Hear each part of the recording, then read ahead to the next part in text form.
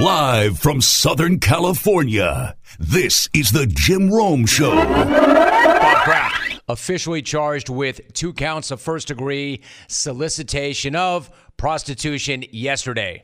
Now, that news broke just as the show was ending, and I started to read the probable affidavit that was released. In the interest of finishing what I started yesterday, I will now read what I can read of it. However, let me just say this. It comes with a warning. This content is graphic in nature.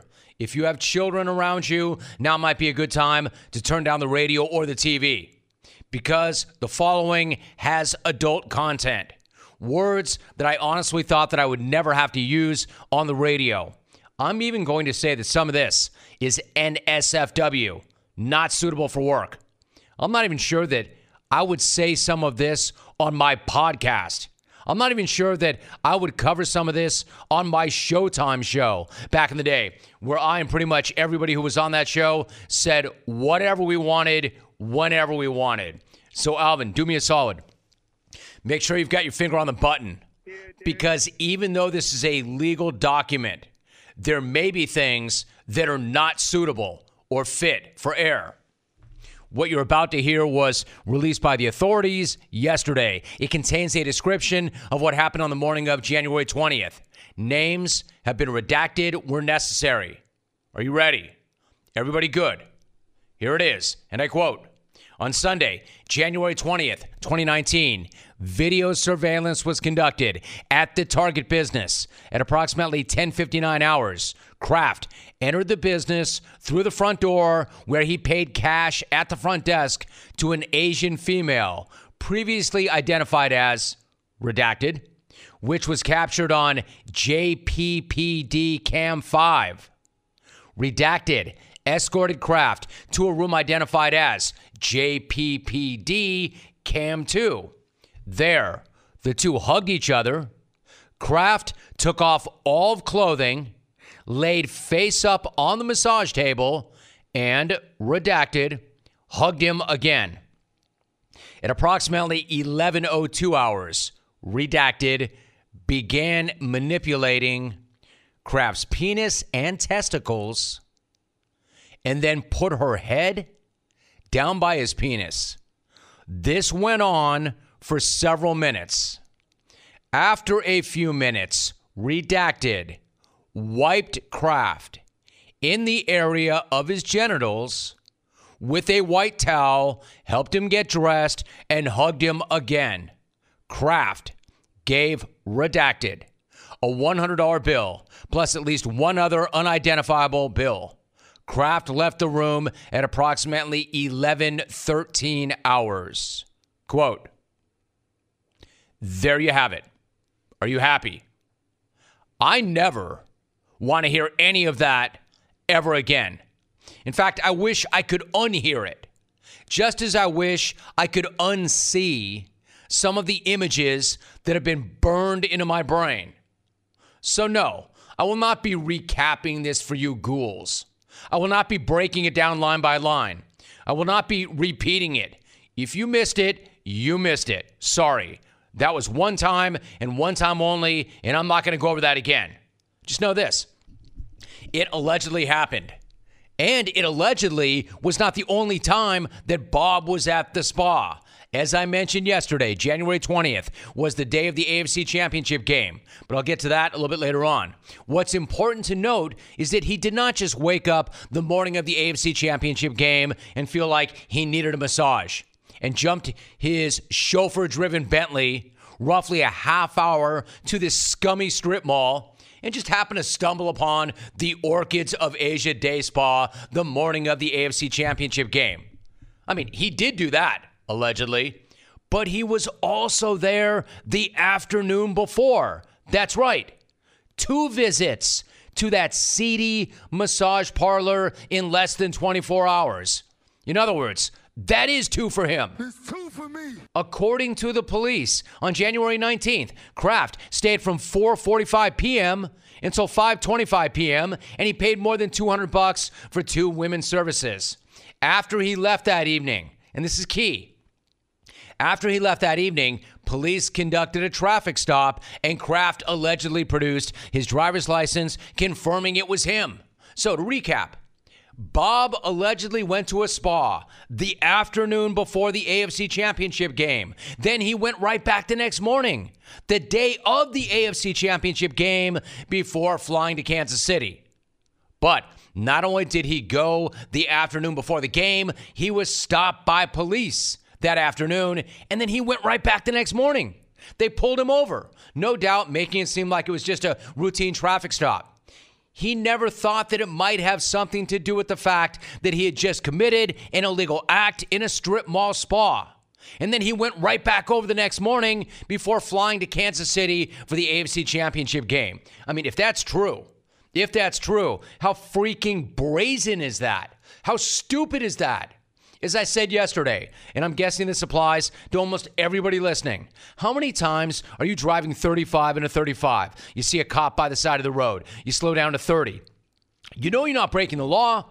You weren't even close, but you immediately change all your behavior. You turn the radio down. You've got your hands at 10 and 2 on the steering wheel. You're not doing anything wrong. You're practically screaming, "Hey, nothing to see here, officer. Keep moving." Yet you're still nervous that the cop's going to pull you over and write you up for something that you haven't done. Oh, not Bob. Bob, on the other hand, had just walked out of a day spa, allegedly, where he paid for a sex act, allegedly. Gets pulled over by the police, allegedly, gives them his license, allegedly, and thinks nothing of it, allegedly, and then goes right back to the same spot a few hours later. And that's before we get into the fact that he was hitting up Orchids of Asia the morning of the AFC Championship game. Hey, look, I know we all have a routine. On travel day. You've got to check to make sure you packed everything, right? Phone, check. Laptop, check. Identification, check. Oh, crap. Better stop and get something to eat so I can take it on the plane because airplane food, right? Am I right? Check. Hey, you know what? I should also hit up this Orchids of Asia Day spa that's a half hour up the road right before I get to the airport. Check. You know the old pre-flight routine. Stop off, get some snacks, maybe grab some gum. Most importantly, patronize a location that is allegedly involved in forced labor and forced sexual conduct. Check. Allegedly. The AFC title game, Bob? The old pregame solicitation superstition. Yeah, I know some players vomit before games. I just didn't know that owners, or some owners, or at least one owner, likes to solicit a prostitute before a big game. Some fans have a lucky jersey. Bob's got a lucky pro. Allegedly. Let's really put this into context, right? Not that there's ever a good time to solicit a prostitute, but check this. I know the Patriots are Super Bowl champions, but they were alleged underdogs going into that game. They were going to Kansas City to face Patrick Mahomes. The Patriots dynasty could have been on the ropes at that point. If Kansas City wins that game with the young talent they have, they may have just taken over the conference. So that was no sure thing. If ever there was a game to be focused on, it was that game. Except Bobo was focused on something else. That was, to that point, the biggest game of the year. And he's thinking about going to a day spa where, redacted, quote, began manipulating Kraft's penis and testicles. End quote. Then he's done. Gets right back in his car and presumably heads straight to the airport so he can be in Kansas City in time for kickoff. And then the Patriots win in overtime, and then you're off to the Super Bowl. So, just to quickly recap those 24 hours for Bob. Go to the spa, allegedly pay for a sex act, allegedly get pulled over by the cops, go to sleep, wake up, go to the spa, allegedly pay for another sex act, fly to Kansas City, see your team win one of the most electric games in a long time, and clinch a trip to the Super Bowl. My man had himself a 24-hour period. And no, I have no idea why a billionaire is going a half hour out of his way to some scummy massage parlor to pay for sex in a strip mall, especially if he knew that there were sex workers there being held against their will. I don't know if he knew that or not. I have no idea why a guy in his position would do something like that or not, much less twice in 24 hours for the most important weekend of the season or not. Do not take a chance of being stranded. Stop by O'Reilly Auto Parts and get your battery tested. It's free of charge and one of the many services available. If your battery needs to be replaced, the professional parts people will help you find the exact battery for your car or truck that you need. Mike Hopkins is my guest. Mike, it is so good to have you back. What's up? How are you? Good morning. How are you? Man, I am so good, Mike. How are you? I'm doing great. Got sun out in Seattle, so it's beautiful. Hey, listen, what about Seattle? If I'm not mistaken, there's been a little bit of snow there, and the locals are freaking out. What's your reaction to the snow? Is it Snowmageddon like they're talking about there locally? Listen, I was in Syracuse for 20 years. That is Snowmageddon, all right? At the end of the day, it was a dusting. But, they're not used to it. But there was a lot of snow, and it was real. And But I've been a part of some pretty brutal winters and nights, so it was a layup for me. I figured as much. We're talking to Mike Hopkins. All right, so Saturday's win over Colorado gave you at least a share of the regular season conference title for the first time since 2012. Listen, I didn't see you guys partying a whole lot. In fact, your message after the game was one of my favorite lines, Mike. One of my guys, Trevor Price, did a podcast with me, a football player, and he said this every single week, quote, don't eat the cheese. Don't eat the cheese. Your message was similar, quote, don't eat the cheese. We were on cheddar. Now we're on Munster. I don't know what cheese we're on, but don't eat it. I know what that means, but explain it for everybody else. What is the philosophy behind don't eat the cheese? Well, it was funny because we had won 4 or 5 in a row earlier in the year or, in the Pac-12, and Will Conroy, one of my great assistants, said to me, he's like, Coach, we need to do something that, keeps these guys focused. And, they've never been in this situation before. So he talked about don't eat the cheese. So we put 15 mousetraps all over the locker room. And the guys didn't know what it meant. They came in and the message was, don't get caught eating the cheese. It can take you out. And we just kept on with that message. The guys have been humble. They've been working, and the most important thing is that focus and playing with that chip on their shoulder. So it's been the message. We're driving it every day, and hopefully we can keep it. I love it. Don't eat the cheese. Mike Hopkins joining us.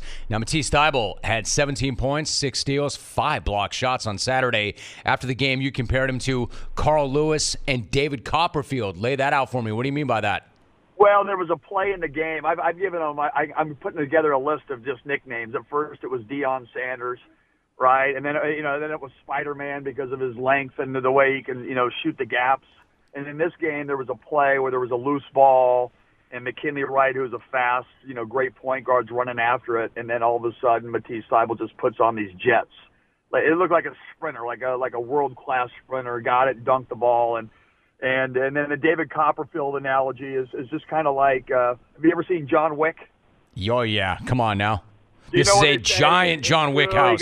He goes, John Wick, he's focused. He's the boogeyman. And you don't know where he's at, so he doesn't block shots around the rim. He blocks shots on the perimeter and in the kind of like that high post area. And so whenever those guys get it, because that's where teams attack, you don't know where he's at, but he's looming. He can block it, he steals it, he's disruptive. And so it's just one of the things that came to my mind when he plays. He's just a disruptor, the ultimate disruptor. Mike Hopkins joining us. Not only do I know John Wick, I know that exact line. That's one of my favorite lines in any movie. I think the exact line, Mike, is just something like, John Wick is a man of focus and discipline, commitment, will, a man of focus. Yes. Love it. Wick is, too. One more thing about Matisse. Now, he's getting a lot of attention as the best defensive player in the country. And as you point out, the guy is so impactful and so disruptive on defense. Now, you've been around some great defenders over the course of your career. Does he remind you of anybody, or is he completely different in that regard? I think he's completely different. And, he reminds me athletically, like we had a kid, Wesley Johnson, but he played the forward spot. And he just was an incredible athlete, had great anticipation. But what Matisse Thybulle's doing, I've never seen. And we had Michael Carter-Williams, who was a great defensive player, long, athletic guy at Syracuse. But the amount of, blocks and steals and disruption, he's getting like 11 takeaways a game. He's getting 6 steals, 5 blocks, 5 steals, 6 blocks in these games. And it's just, I've never seen anybody impact a game on the defensive end like him. Do you know what I mean? I mean, there's been great centers, defensive player of the years, Eton Thomas, Fabrizio DeMello at Syracuse, 3 blocks a game. But this kid just does it all. I mean, on both ends, but defensively, he's just a menace. Mike Hopkins is the head coach at Washington. Listen, I also understand, and I am hearing what you're saying. I know that you do not want to break out a cheese plate right now. I know you've got a lot of work in front of you. At the same time, when you look at where the program was when you arrived, how much pride is there in the fact that you've come so far and you are Pac-12 champs? Well, you know what? When you coach, you're coaching the next play the next day. You don't know when you get the job. We got the job. We didn't know if we would retain any of the players. And, it goes back to, I hired a great staff. Will Conroy was the connection of the past and the present. Coach Romar even went out of his way to talk to these guys about staying. And, I'll always appreciate, him for that. And then, we had a good recruiting class, retained one of the recruits. And you're just coaching, Jim. How do we get better? I mean, we almost lost to St. Martin's the first game. We're playing the zone, and they hit 7 of their first 9 shots or threes, and we're down 17. And my opening night, it's like the opening night on Montlake, and so we just kept getting better. The kids started believing, and I got to give the kids a lot of credit. They just kept believing in each other, and then us trying to teach them how to win. And last year we had some great moments. It just wasn't consistent. We upped our schedule this year, and we think that really helped us have, championship mentality, and it's really carried over into the league play. Washington Huskies men's basketball coach Mike Hopkins, my guest. Mike, you and I have talked about the personal connection that you feel to Washington and the fact that your father, Griff, went to Roosevelt High School and then the University of Washington. Knowing that connection then, how special is it for you to be having the success that you're having there right now? You know what, Jim? It's the greatest thing possible. And, my dream was to be a head coach and to, create and build my own legacy. And it's even better than I ever dreamt of. And having the connection of both my mom and dad being born in Seattle and my dad going to school here and living around the corner and meeting friends. And I never even knew. I went to a place, the 101 Club, and a guy brought out a picture of my dad as a sophomore in high school on the basketball team. And I didn't even know my dad played hoop. Wow. He never told me. I didn't know. And so many old friends, fraternity brothers, people, and next-door neighbors, childhood homes. It's just been a dream come true for me. Mike, one more thing before you go. There was this incident earlier this season where you were heading back home after facing Auburn, and you're headed to the airport on the bus, and then there's a thump or two from the back. I think a lot of people don't know exactly what happened. In fact, what did you think was happening at that time? I thought it was a flat tire, and the guy and the bus driver goes, "I think we've got a flat in the back left," whatever the terminology is. He pulls over, and he walks out calmly. We just got beaten by 20. Your mind is like, what are we going to do? And he starts sprinting into the bus saying, "The bus is on fire. The bus is on fire." And, you always think the gas tank is where? In the back. Right. I don't know.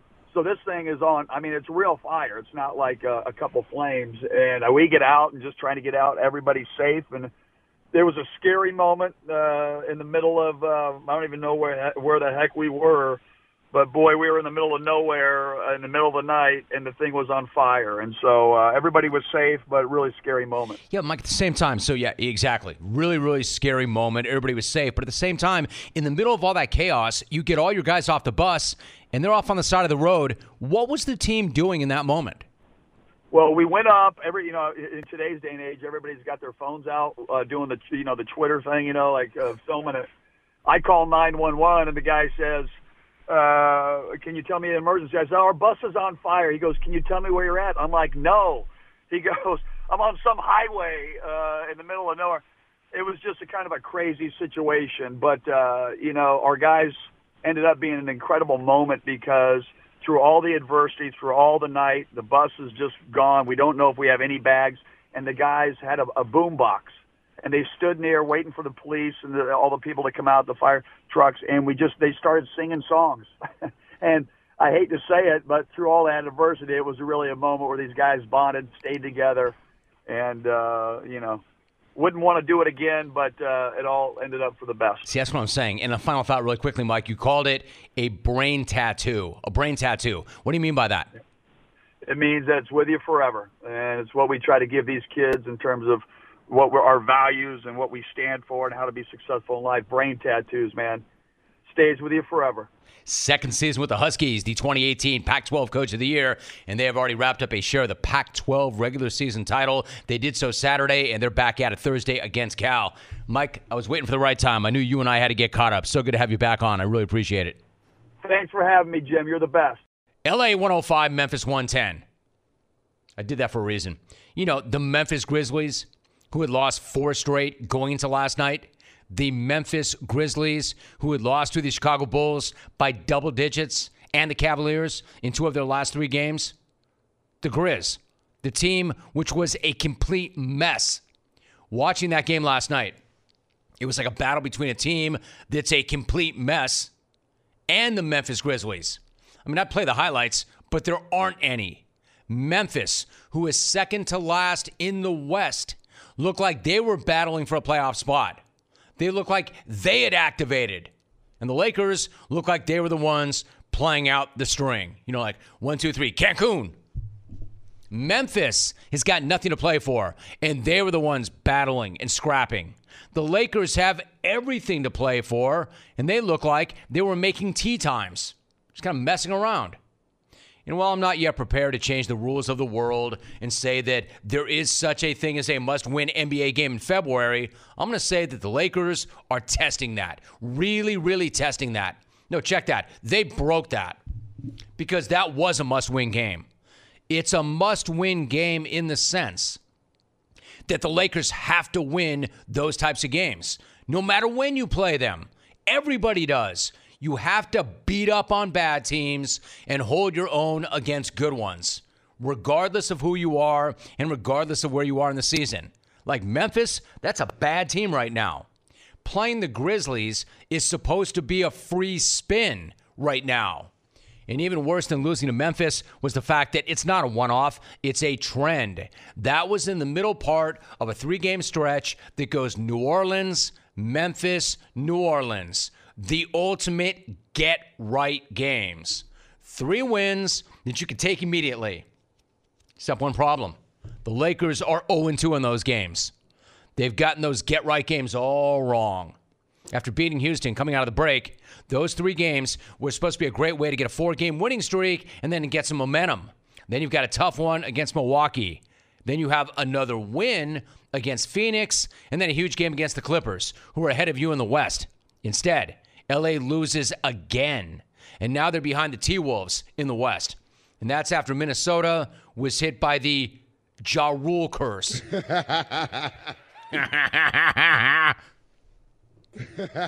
right, let's do this, Alvin. Let's do my laugh and his laugh, and you tell me if you can tell the difference, if you're listening, all right? If you're watching on CBS Sports Network, you can't play. If you're listening on your car, radio, or at home, or on your computer, or on your phone, or however you consume this incredible media. Let's do 2 laughs, and you tell me which is which.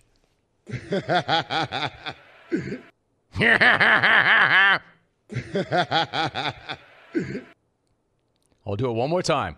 You try and guess. It's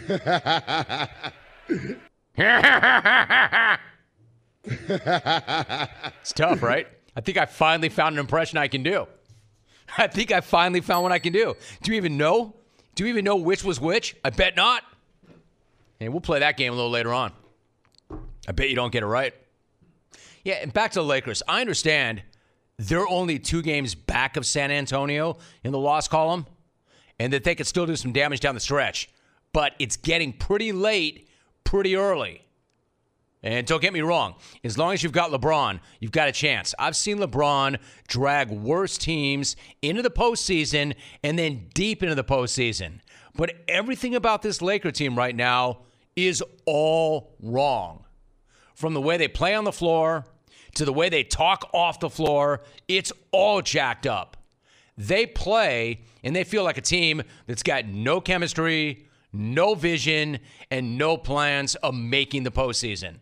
They feel like a team that's another loss to New Orleans away from breaking out the huddle with Cabo on 3. 1, 2, 3, Cabo. 1, 2, 3, Cancun. Which one was that? Hey, look, I get it's only February. I get that it's still February. And no, I'm not here to throw dirt on them. But then again, I don't have to. They're doing it themselves. Lose to New Orleans and Memphis, and you've jumped into the hole and you started dropping dirt by the shovelful on yourself. And Laker fans, don't tell me you can't see that. Don't tell me that you haven't started reconciling yourself to the possibility that you're going to miss the postseason. Don't tell me that you haven't started thinking about the draft lottery. Don't tell me you have not shifted from your Anthony Davis in purple and gold photoshops to Zion in purple and gold, because I know you have. And even worse, it looks like the current Lakers have too. Meantime, this whole notion of, are they distracted? Are the players distracted? The fact that LeBron may have tried to trade every one of them. Are they distracted? Man, don't bring that around LeBron. He doesn't want to hear that. At this point, if you are still allowing distractions to affect the way you play, then this is the wrong franchise to be a part of, and you should just come and be like, listen, I can do this. Like, seriously, you're distracted by playoff pushes and all the stuff that's been talked about this year. That just come and do your job. We do our job at a high level, and that's not a distraction. That's what you want. Hey, listen, I don't think that he and Anthony Davis and Anthony Davis's personal reps handled that well at all. But he's right. LeBron's right about that. If his teammates are that butthurt by all the speculation at the deadline, and they can't pull out of that, and they can't turn that around, and they can't get right, and that's, quote, affecting chemistry, then they're mentally weak. He's right. They can't let that affect them. It's business. It's the trade deadline. There's going to be one every single year. It might be the first time, but it's not going to be the last time that they're mentioned, whether they're Lakers or on some other team. He's right about that. If you can't get beyond that and get back to work in games you have to have, that is weak. And that's not the right place for you. In fact, that's not the right job for you. We are joined by Jake Layman. Jake, it's really good to have you on. How are you?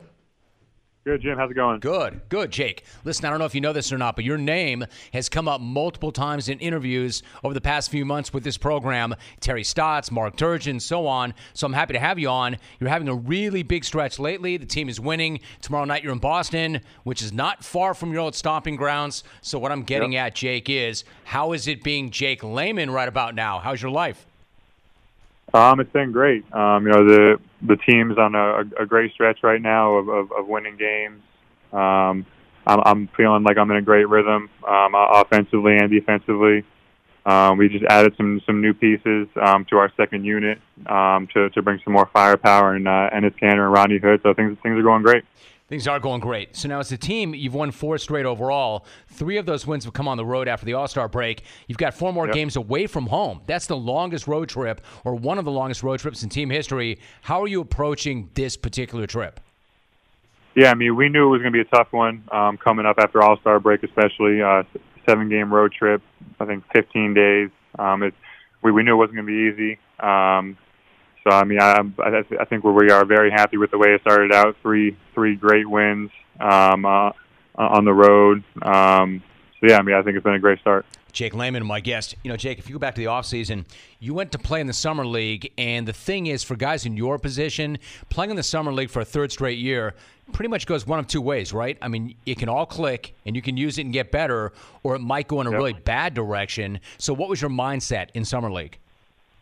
My mindset was to go out there and just be ultra aggressive. Show everybody what I had been working on in that off season leading up to Summer League. I knew we had a great team going into it too. We had a great stretch of games and ended up winning the championship. It was a lot of fun out there. I mean, Jake, you're pretty calm. I mean, you're focused and you're intense, but you're pretty calm. It seems to me the question, because there was a question about whether or not the team would pick up your contract, that would seem to be like a really stressful thing. How were you able to stay as focused as you were during that time? Yeah, I mean, it was very stressful. I would say the most stressful part of my career so far, just not knowing what was going to happen with the Blazers.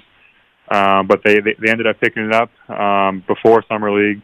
So it made summer league pretty stress free for me just to go out there and just play my hardest and show everybody what I've been working on. Yeah, so how good does it feel right now to put in all that time, put in all that hard work, have it pay off for you and the team? What's that feel like? Oh, it feels amazing. Just how much I've learned in my first 2 years from my vets. It's really all coming together now on the court, and I'm just having a lot of fun. You know, when the coaches and the scouts and the vets that you mentioned talk about your game, one thing that keeps coming up is the off-the-ball movement and the fact that you can kill opponents with cuts. It almost seems like a lost art. So why is that something that you've always worked on and been able to perfect? Yeah, I mean, I think especially with our team, you know, when I'm out there with Dame and CJ and Yusuf Nurkic, you know, I mean, there's so much attention on those guys that I'm always looking for ways to get back cuts and set back screens on their man, knowing two guys are going to go to them and get me open. So just stuff like that. You know, I'd argue that looking at your career and everywhere you've been, you just keep getting better and better, and eventually you become a force. Did you always know that would happen in the NBA if you just got the opportunity? I mean, I wouldn't say I necessarily knew it was going to happen, but you know, I think over the past 2 years, the work I put in, you know, what the team has seen in practice, how I've done in practice, you know, I definitely knew it was possible. You know, and this year I'm finally getting that opportunity, and I'm getting the opportunity to show what I've been working on. And it's kind of all coming full circle now. We're talking Jake Layman. So 3 years in, you've grown as a player. For example, like what are some things that maybe you know about life in the NBA right now that you didn't necessarily know when you first arrived? I mean, when I first arrived, I mean, obviously the travel schedule is just ruthless. You know, how much flights you're on, stuff like that. How much time you spend away from your family, especially. So just kind of getting used to that. And I think over my first 2 years, I definitely learned a lot from my vets on just how to approach the game the right way and just be a professional every day, no matter what's going on, if you're playing or not playing. I mean, Jake, it's such a great basketball town. I mean, I love the fans in Portland, and I love the love that they have for the team there. It's really unique. Oh, yeah. What's it like as a city to live and work in if you're a professional basketball player? It's amazing. Just like you said, I mean, I personally think it's the best fan base in the NBA. I think it's a little unknown, unlike the bigger fan bases. But I mean, we're sold out every game. The fans bring the energy no matter what's going on in the game. It's a special place to play, and I think it's a special time to be playing here right now. Trailblazer Jake Layman joins us. Now, your parents were both college athletes. Your mom played basketball at UMaine. Your father played baseball there as well. So what was life like for you growing up as the son of a couple of college athletes and having 4 brothers around too? It was constant sports. I mean, we all grew up playing soccer, basketball, and baseball. So it was definitely a lot of those. You know, obviously Dad wanted me to play baseball the whole time, but Mom won that battle in the end. So that's where it is. Hey, Jake, where do you come out on this? I mean, we talk about this a lot as parents. I've got a couple of kids, and this issue of whether to focus and specialize in that one sport or play multiple sports. Where do you come out on that? I think playing multiple sports is the way to go. Just the different atmospheres, different team structures with all the different sports. You know, my dad was my head coach for baseball. My mom was not for basketball, so it was nice to kind of have that balance as well. So I'm definitely a big fan of playing multiple sports. Good to hear it. Listen, when you got started, what was your game like? For instance, when you were starting out at King Philip High School in Massachusetts, there's this story that you've been working on your vert, and you really want to throw one down in a game, so you're doing box jumps, you're developing that leg strength, and then you finally get an opportunity to dunk in a game for the first time. How did that go? It was great. It was my freshman year of high school. I got a steal, a little breakaway dunk, and I just went for it. It was my first in-game dunk. Something that you never forget. Yeah, it was awesome. Did you throw that thing down with authority? No, it was a fingertip dunk. Not a great dunk at all. All right, then. So finally, you were part of the U18 USA basketball team that won gold with Julius Randle, Marcus Smart, Sam Decker, and more. What was that experience like to be a key part of a team that was so talented and to be a part of that at such a young age? Oh, it was very special. We were in Brazil. So much talent on that team. Head coach was Billy Donovan too. So it was just a special group of guys, and that's something that I will never forget. Playing USA basketball. What was Billy Donovan like to play for? He was great. He was coaching Florida at that time, so he was definitely used to dealing with younger guys. That definitely knew how to handle all of us. It was a great experience playing under him at such a young age, even before I got to Maryland. We are joined right now by Rob Mendez. Rob, I want to say it's absolutely awesome to meet you and to talk to you, Rob. Great to have you on the show. How are you? I'm doing well, Jim. I really appreciate this time. I've been watching you since, I want to say Fox Sports Net back in the 2000s. And thank you. I appreciate it. Hey, Rob, I really appreciate that. I mean this sincerely. I'm really eager to talk to you and to meet you. There's so much I want to talk to you about, but why don't we get right to it? You were born with tetra amelia syndrome, which means you were born without arms or legs. And your father, though, when you were growing up, said that he didn't like the word special. He said you were different, but that you were not special. What was your father's message to you growing up, and what did it mean to you? You know what? That was a good question. I want to say that it really meant that he just wanted me to be a part of the life and adapt to society. So, you know what? I think that he just really wanted me to be included in everything. And not, think of myself as being special, but at the same time, always wanting to be right there with my friends, right there with society, right there where I should be. I just didn't like it myself either. Growing up, hearing the word special, I would look at other kids and we don't see them being not special. So I think just as a society, I wanted to always, include myself as not equal. Not better, not worse. I guess you can say equal. Rob Mendez joining us. So, Rob, as part of that, early on, your sister Jackie put a PlayStation controller under your chin, and you started playing Madden. What was the experience like, and how quickly were you hooked on football? And I don't mean the video game, but I mean the sport. Well, the first game actually was Super Mario Kart. Right. Yeah, so it wasn't Madden. I started getting into Madden around 2000, 2001, and I just took a liking to the sport because it was one play at a time, and it was really simple for me to really use my brain, my mind, and figure out what the next play is going to be. I've always liked to use my mind to be able to beat the opponent, and just like in chess, you're always trying to think of your next move. And as a coordinator, I really thought of that. Put myself in either chess or even in life. The next decision is always going to be effective for your next decision after that. So one play will be the next setup, or the setup for the next play. So. And we continue our conversation right now. Rob, I appreciate you kind of playing through that, and I appreciate your patience. Let me ask you, Rob, you have told your players a story from when you were 9 years old. Your father had placed you at the bottom of the stairs in your home, and he told you to climb.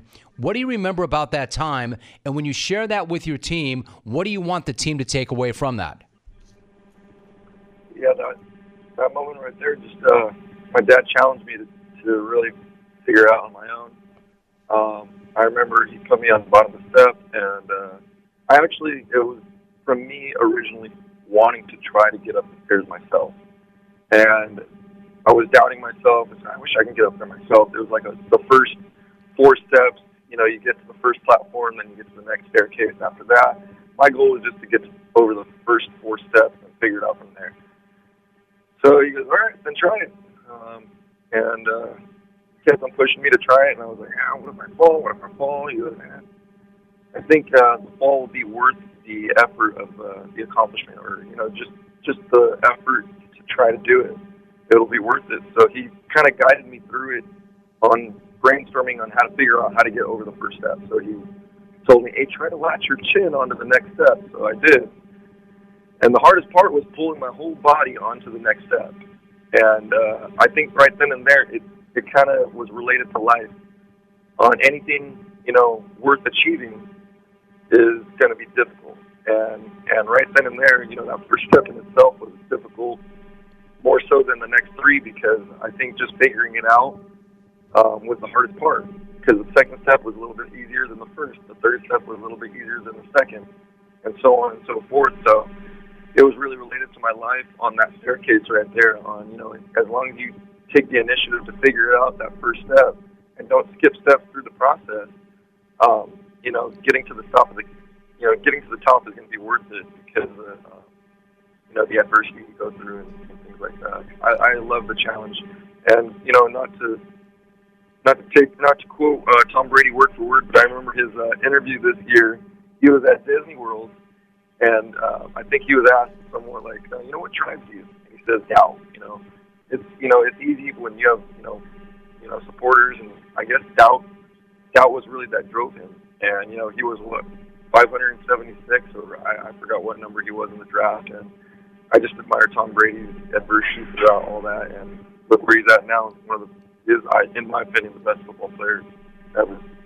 That's hard to say as a Niner fan. Hey, look where you are right now, Rob. Rob Mendez, my guest. That's an amazing story. Rob, one of your mottos is, who says I can't? Who says I can't? Where did that first come from, and what does that mean to you? It's funny, if I was to be honest with you, it comes from an 8th grade dance. My friends always challenged me, and the first time I ever really said it was when they asked me, hey, go dance with that girl, you can't do that. And I said, oh, yeah, who says I can't? So Great. I went to go, take Great. the initiative and just do a couple spins on my wheelchair, and she ended up being my girlfriend for the next 3 years. And from there, I just realized, being doubted was my drive, and I stuck with that. Who says I can't was a drive, or was a mantra for me to really just stay hungry.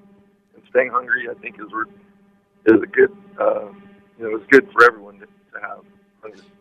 We're talking to Rob Mendez. Rob, I'm curious, growing up, you were a skier, you were a swimmer, you were a goalie in hockey. In other words, you did pretty much everything.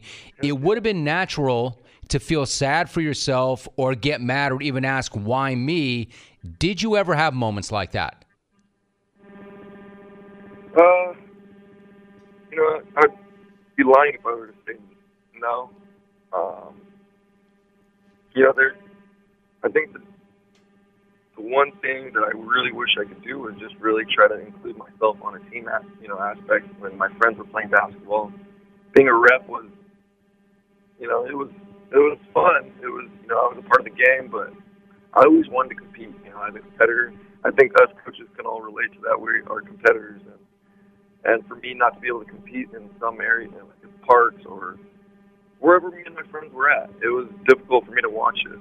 And especially when my friends would go up against amongst other friends. And, that drove me to really, come on, Alex, or go on, Abbott. Two of my closest friends, I was always their biggest fan and trying to help them out as much as I can. And I think that's how I became a coach. I was always encouraging, others.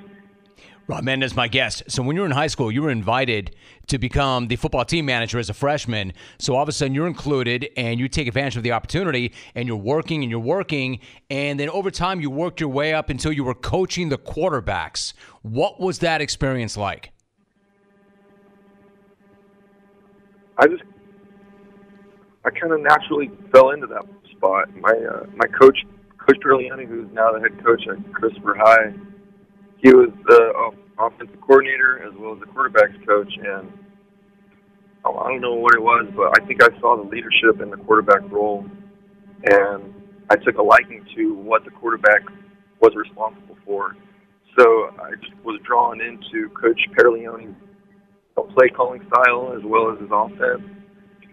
And when it was individual time, I would follow him and I would be right there, by his side, and I kind of just studied it, every single day on what he was saying, and then I collaborated into my own way on how, the footsteps. For example, if I wanted the quarterback's foot to have their first drop back, which is right behind them, where's your 6 o'clock? It's right behind you, correct?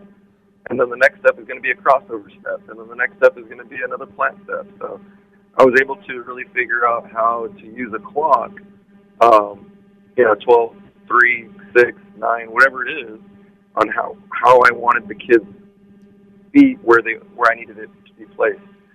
So just over time, I just took a learning to that.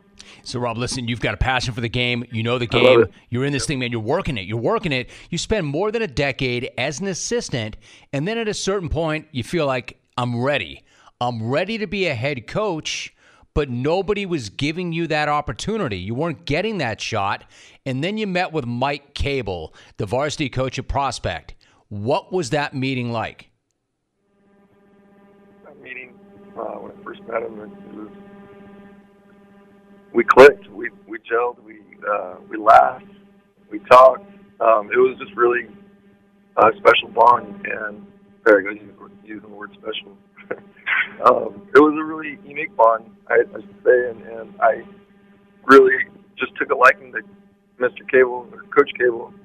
I took a liking to Mike. You know what? I really just like him as a person, as a friend, and that's what really got me on board with the program.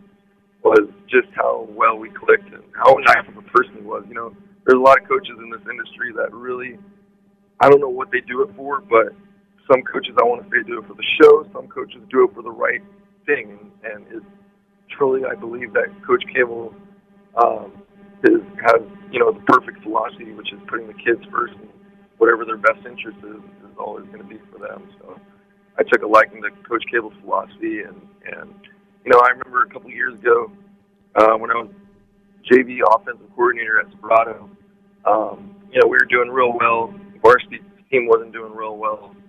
And one of the coaches from the varsity level was, you know, we had a meeting because we were, I don't know, I guess you could say we were being standoffish with each other. And, you know, he basically said, you know, he didn't want me to, or he wasn't talking to me directly, but it was stuff that I felt it. And he said, you know, coaches walk around with their, you know, their webbles hanging. And, you know, he looked at me when I said that, you know, there's no reason to do that. And I kind of was trying to figure out what he was trying to say. He said, you know what, JV coaches are always going to be just JV coaches. And that just right there lit a fire into my butt. And that right there was the drive for me to prove to him that he is getting upset and trying to put me back in his lane because of the fact my connection with the kids were so strong, and he was losing the connection with the kids.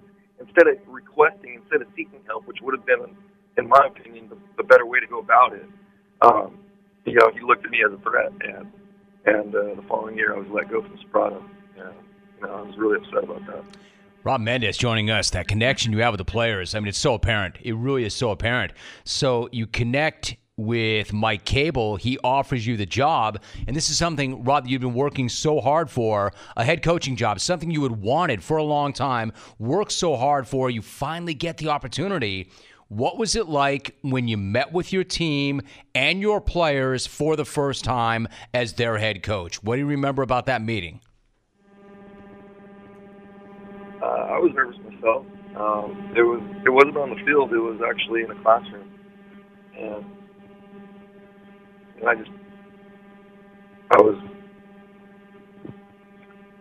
don't know why I was nervous, because I've never really been nervous. I think it was just because of the fact that I was the head coach, and it had nothing to do with me being in a wheelchair.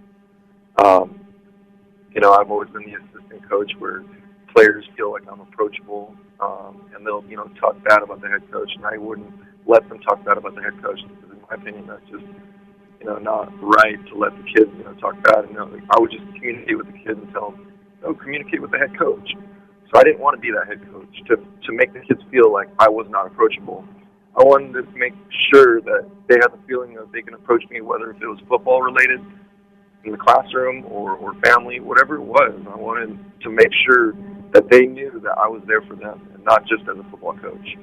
And so, you know, as an assistant, I learned, you know, over years, you know, the head coach needs to be approachable, and that's what I wanted to convey to the kids that first meeting.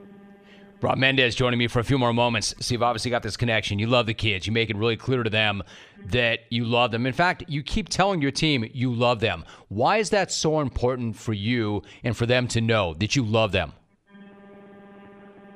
Because that's where it starts. If you don't love yourself in life in general, whatever you're doing, if you're not really, you know, it's okay to have bad days. It's okay, you know, to go weep in your room once in a while, but I just want to make sure people know that, you know, their self-worth is something that is overlooked a lot of the times. And when I tell the kids that I love you, it's to make meaning more is like you love yourself, and I love you for that. And it starts for me with God and Jesus Christ. You know, that love comes from them, and the strength comes from them. So God loves them too. So I just want them to make sure that that's the foundation of anything that they want to accomplish. It starts with loving themselves and goes from there. Rob, you went to the championship game last year, and you lost a really tough game. Now, whenever I have a coach on who lost a tough game, I generally ask them, how much are you bothered by that? Have you put it in the past, or as a competitor, are you still bothered by that? How are you approaching that game as you look back now? You know, I was better, I would say a couple weeks after that, I couldn't let it go. Right now, I have a different approach to it. You know, I don't like to lose. I hate to lose. So the part I'm holding on to is I don't want to lose again. So, I mean, yeah, there's a strong chance I will. You know, I have that in the back of my mind. But, you know what, the next time this coming year, I mean, that's my main goal is to not only go 10-0, but to definitely accomplish that championship for the JV team this year at Prospect. And I think I just don't want to lose ever again is what it was. I remember that moment.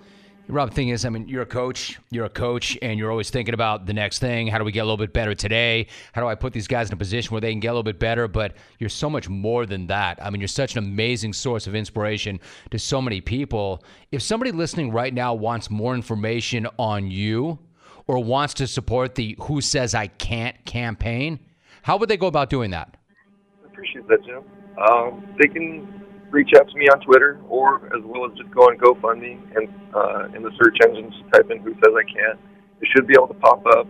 And basically what I would like to do is raise funds, and I'm looking to trademark Who Says I Can't with my own logo and slogan, as well as I would like to hold, you know, assemblies at different schools, presentations at churches, wherever the event is at. And I would like to always, you know, hang on to Who Says I Can't, because it was pretty fun.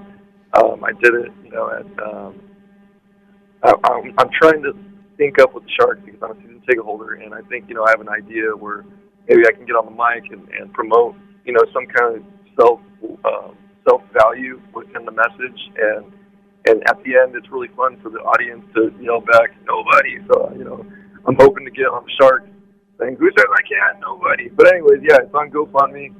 And GoFundMe.com, and you can reach out to me either Twitter, Instagram. My Instagram is @Coach Rob Mendez, as well as Twitter is @Coach Rob Mendez. My Gmail is CoachRobMendez@gmail.com. So it's pretty simple. I kept it consistent with just Coach Rob Mendez. If you Google that, I'm sure you'll be able to find the social media on how we can connect. My man, Coach Rob Mendez. Clones, do that. Make that happen. Reach out to the coach. He's making it very easy for you. He is the head football coach of the JV team at Prospect High School in Saratoga here in California. Led that team to an 8-2 record last season, a spot in the JV League Championship game. He was born with no arms and no legs. Rob, cannot tell you how much I appreciate you. Can't tell you how much I respect and admire you. That was an awesome conversation. I'm so glad we came together, Rob. Thanks, Jim. And I do have shirts coming out within the next couple of weeks. I would love to send you and the team one, you, Adam, and maybe Erica one. And I would love to send you guys for the appreciation just because this time was awesome, Jim. I really appreciate it. Let's go to L.A. Matt in L.A. Matt, what's up with you? Hey, Jim Rome from Catalina, the Coney Island. You're welcome. And let me really reemphasize that, pimp. You're welcome. While your boy Matt in L.A. can't seem to get within 25 feet of the smack off 25 without breaking and entering or taking one of Alvy's 28 children hostage, I've been jumping branches on the CBS Sports Net tree, my man, with old Tombstone Teeth himself. To try and make smack off 25 better, I came in earlier and told old D.A. that the clones were clamoring. They want to officially invite D.A. and his Huntington Beach-like waves and waves of gum. I mean, D.A. has more gums in his mouth than Hubba Bubba Big League Chew and the Doublemint twins combined. But I'm straying as usual, Jimmos. So, long story short, I personally invited D.A. to the smack-off, and he says he's just awaiting your call. So, you're welcome. Warbelly Clarkson having sea lion tusks and belly skin for optimum krill and plankton intake. or irate Craig's cardboard condo being waterfront property on the L.A. River, but unwore, awkward Canadian kumquat tandem calls. Outro. The BIC, Brad in Corona. The champ doesn't wait. He goes right to the front of the line. Brad, what's up? Jimbo, how are you, man? Good, good. Brad, how are you? I'm great. Great show today. I tuned in halfway through your interview with Coach Krzyzewski earlier where he was talking about not eating the cheese. What an incredible amount of willpower that must take, Jim. But, hey, quick question on the podcast. What was Kevin Frazier's take on how the lady Robert Kraft was paying to punch his clown down at the Rub-A-Dicky Day Spa was named Wang? That's not a good call. No. You don't like that call. I don't like that call. Not a very good call. Did I say the best there ever was? Did I say the champ? Did I say the man to beat? Did I say who are you taking, the guy or the field? Bro, you know I'm not Grant Napier, right? Good night now! How to show up with Coca-Cola Energy. You're tired and you're thinking of canceling on your friends. Don't do it! Every time you cancel on a friend, a unicorn loses its horn and becomes a regular horse. Do you really want that on your conscience? Instead, grab an ice-cold can of Coca-Cola Energy with delicious Coke taste and reinvigorating energy. Keep the unicorns alive. Show up every day with Coca-Cola Energy. Energy you want, taste you love.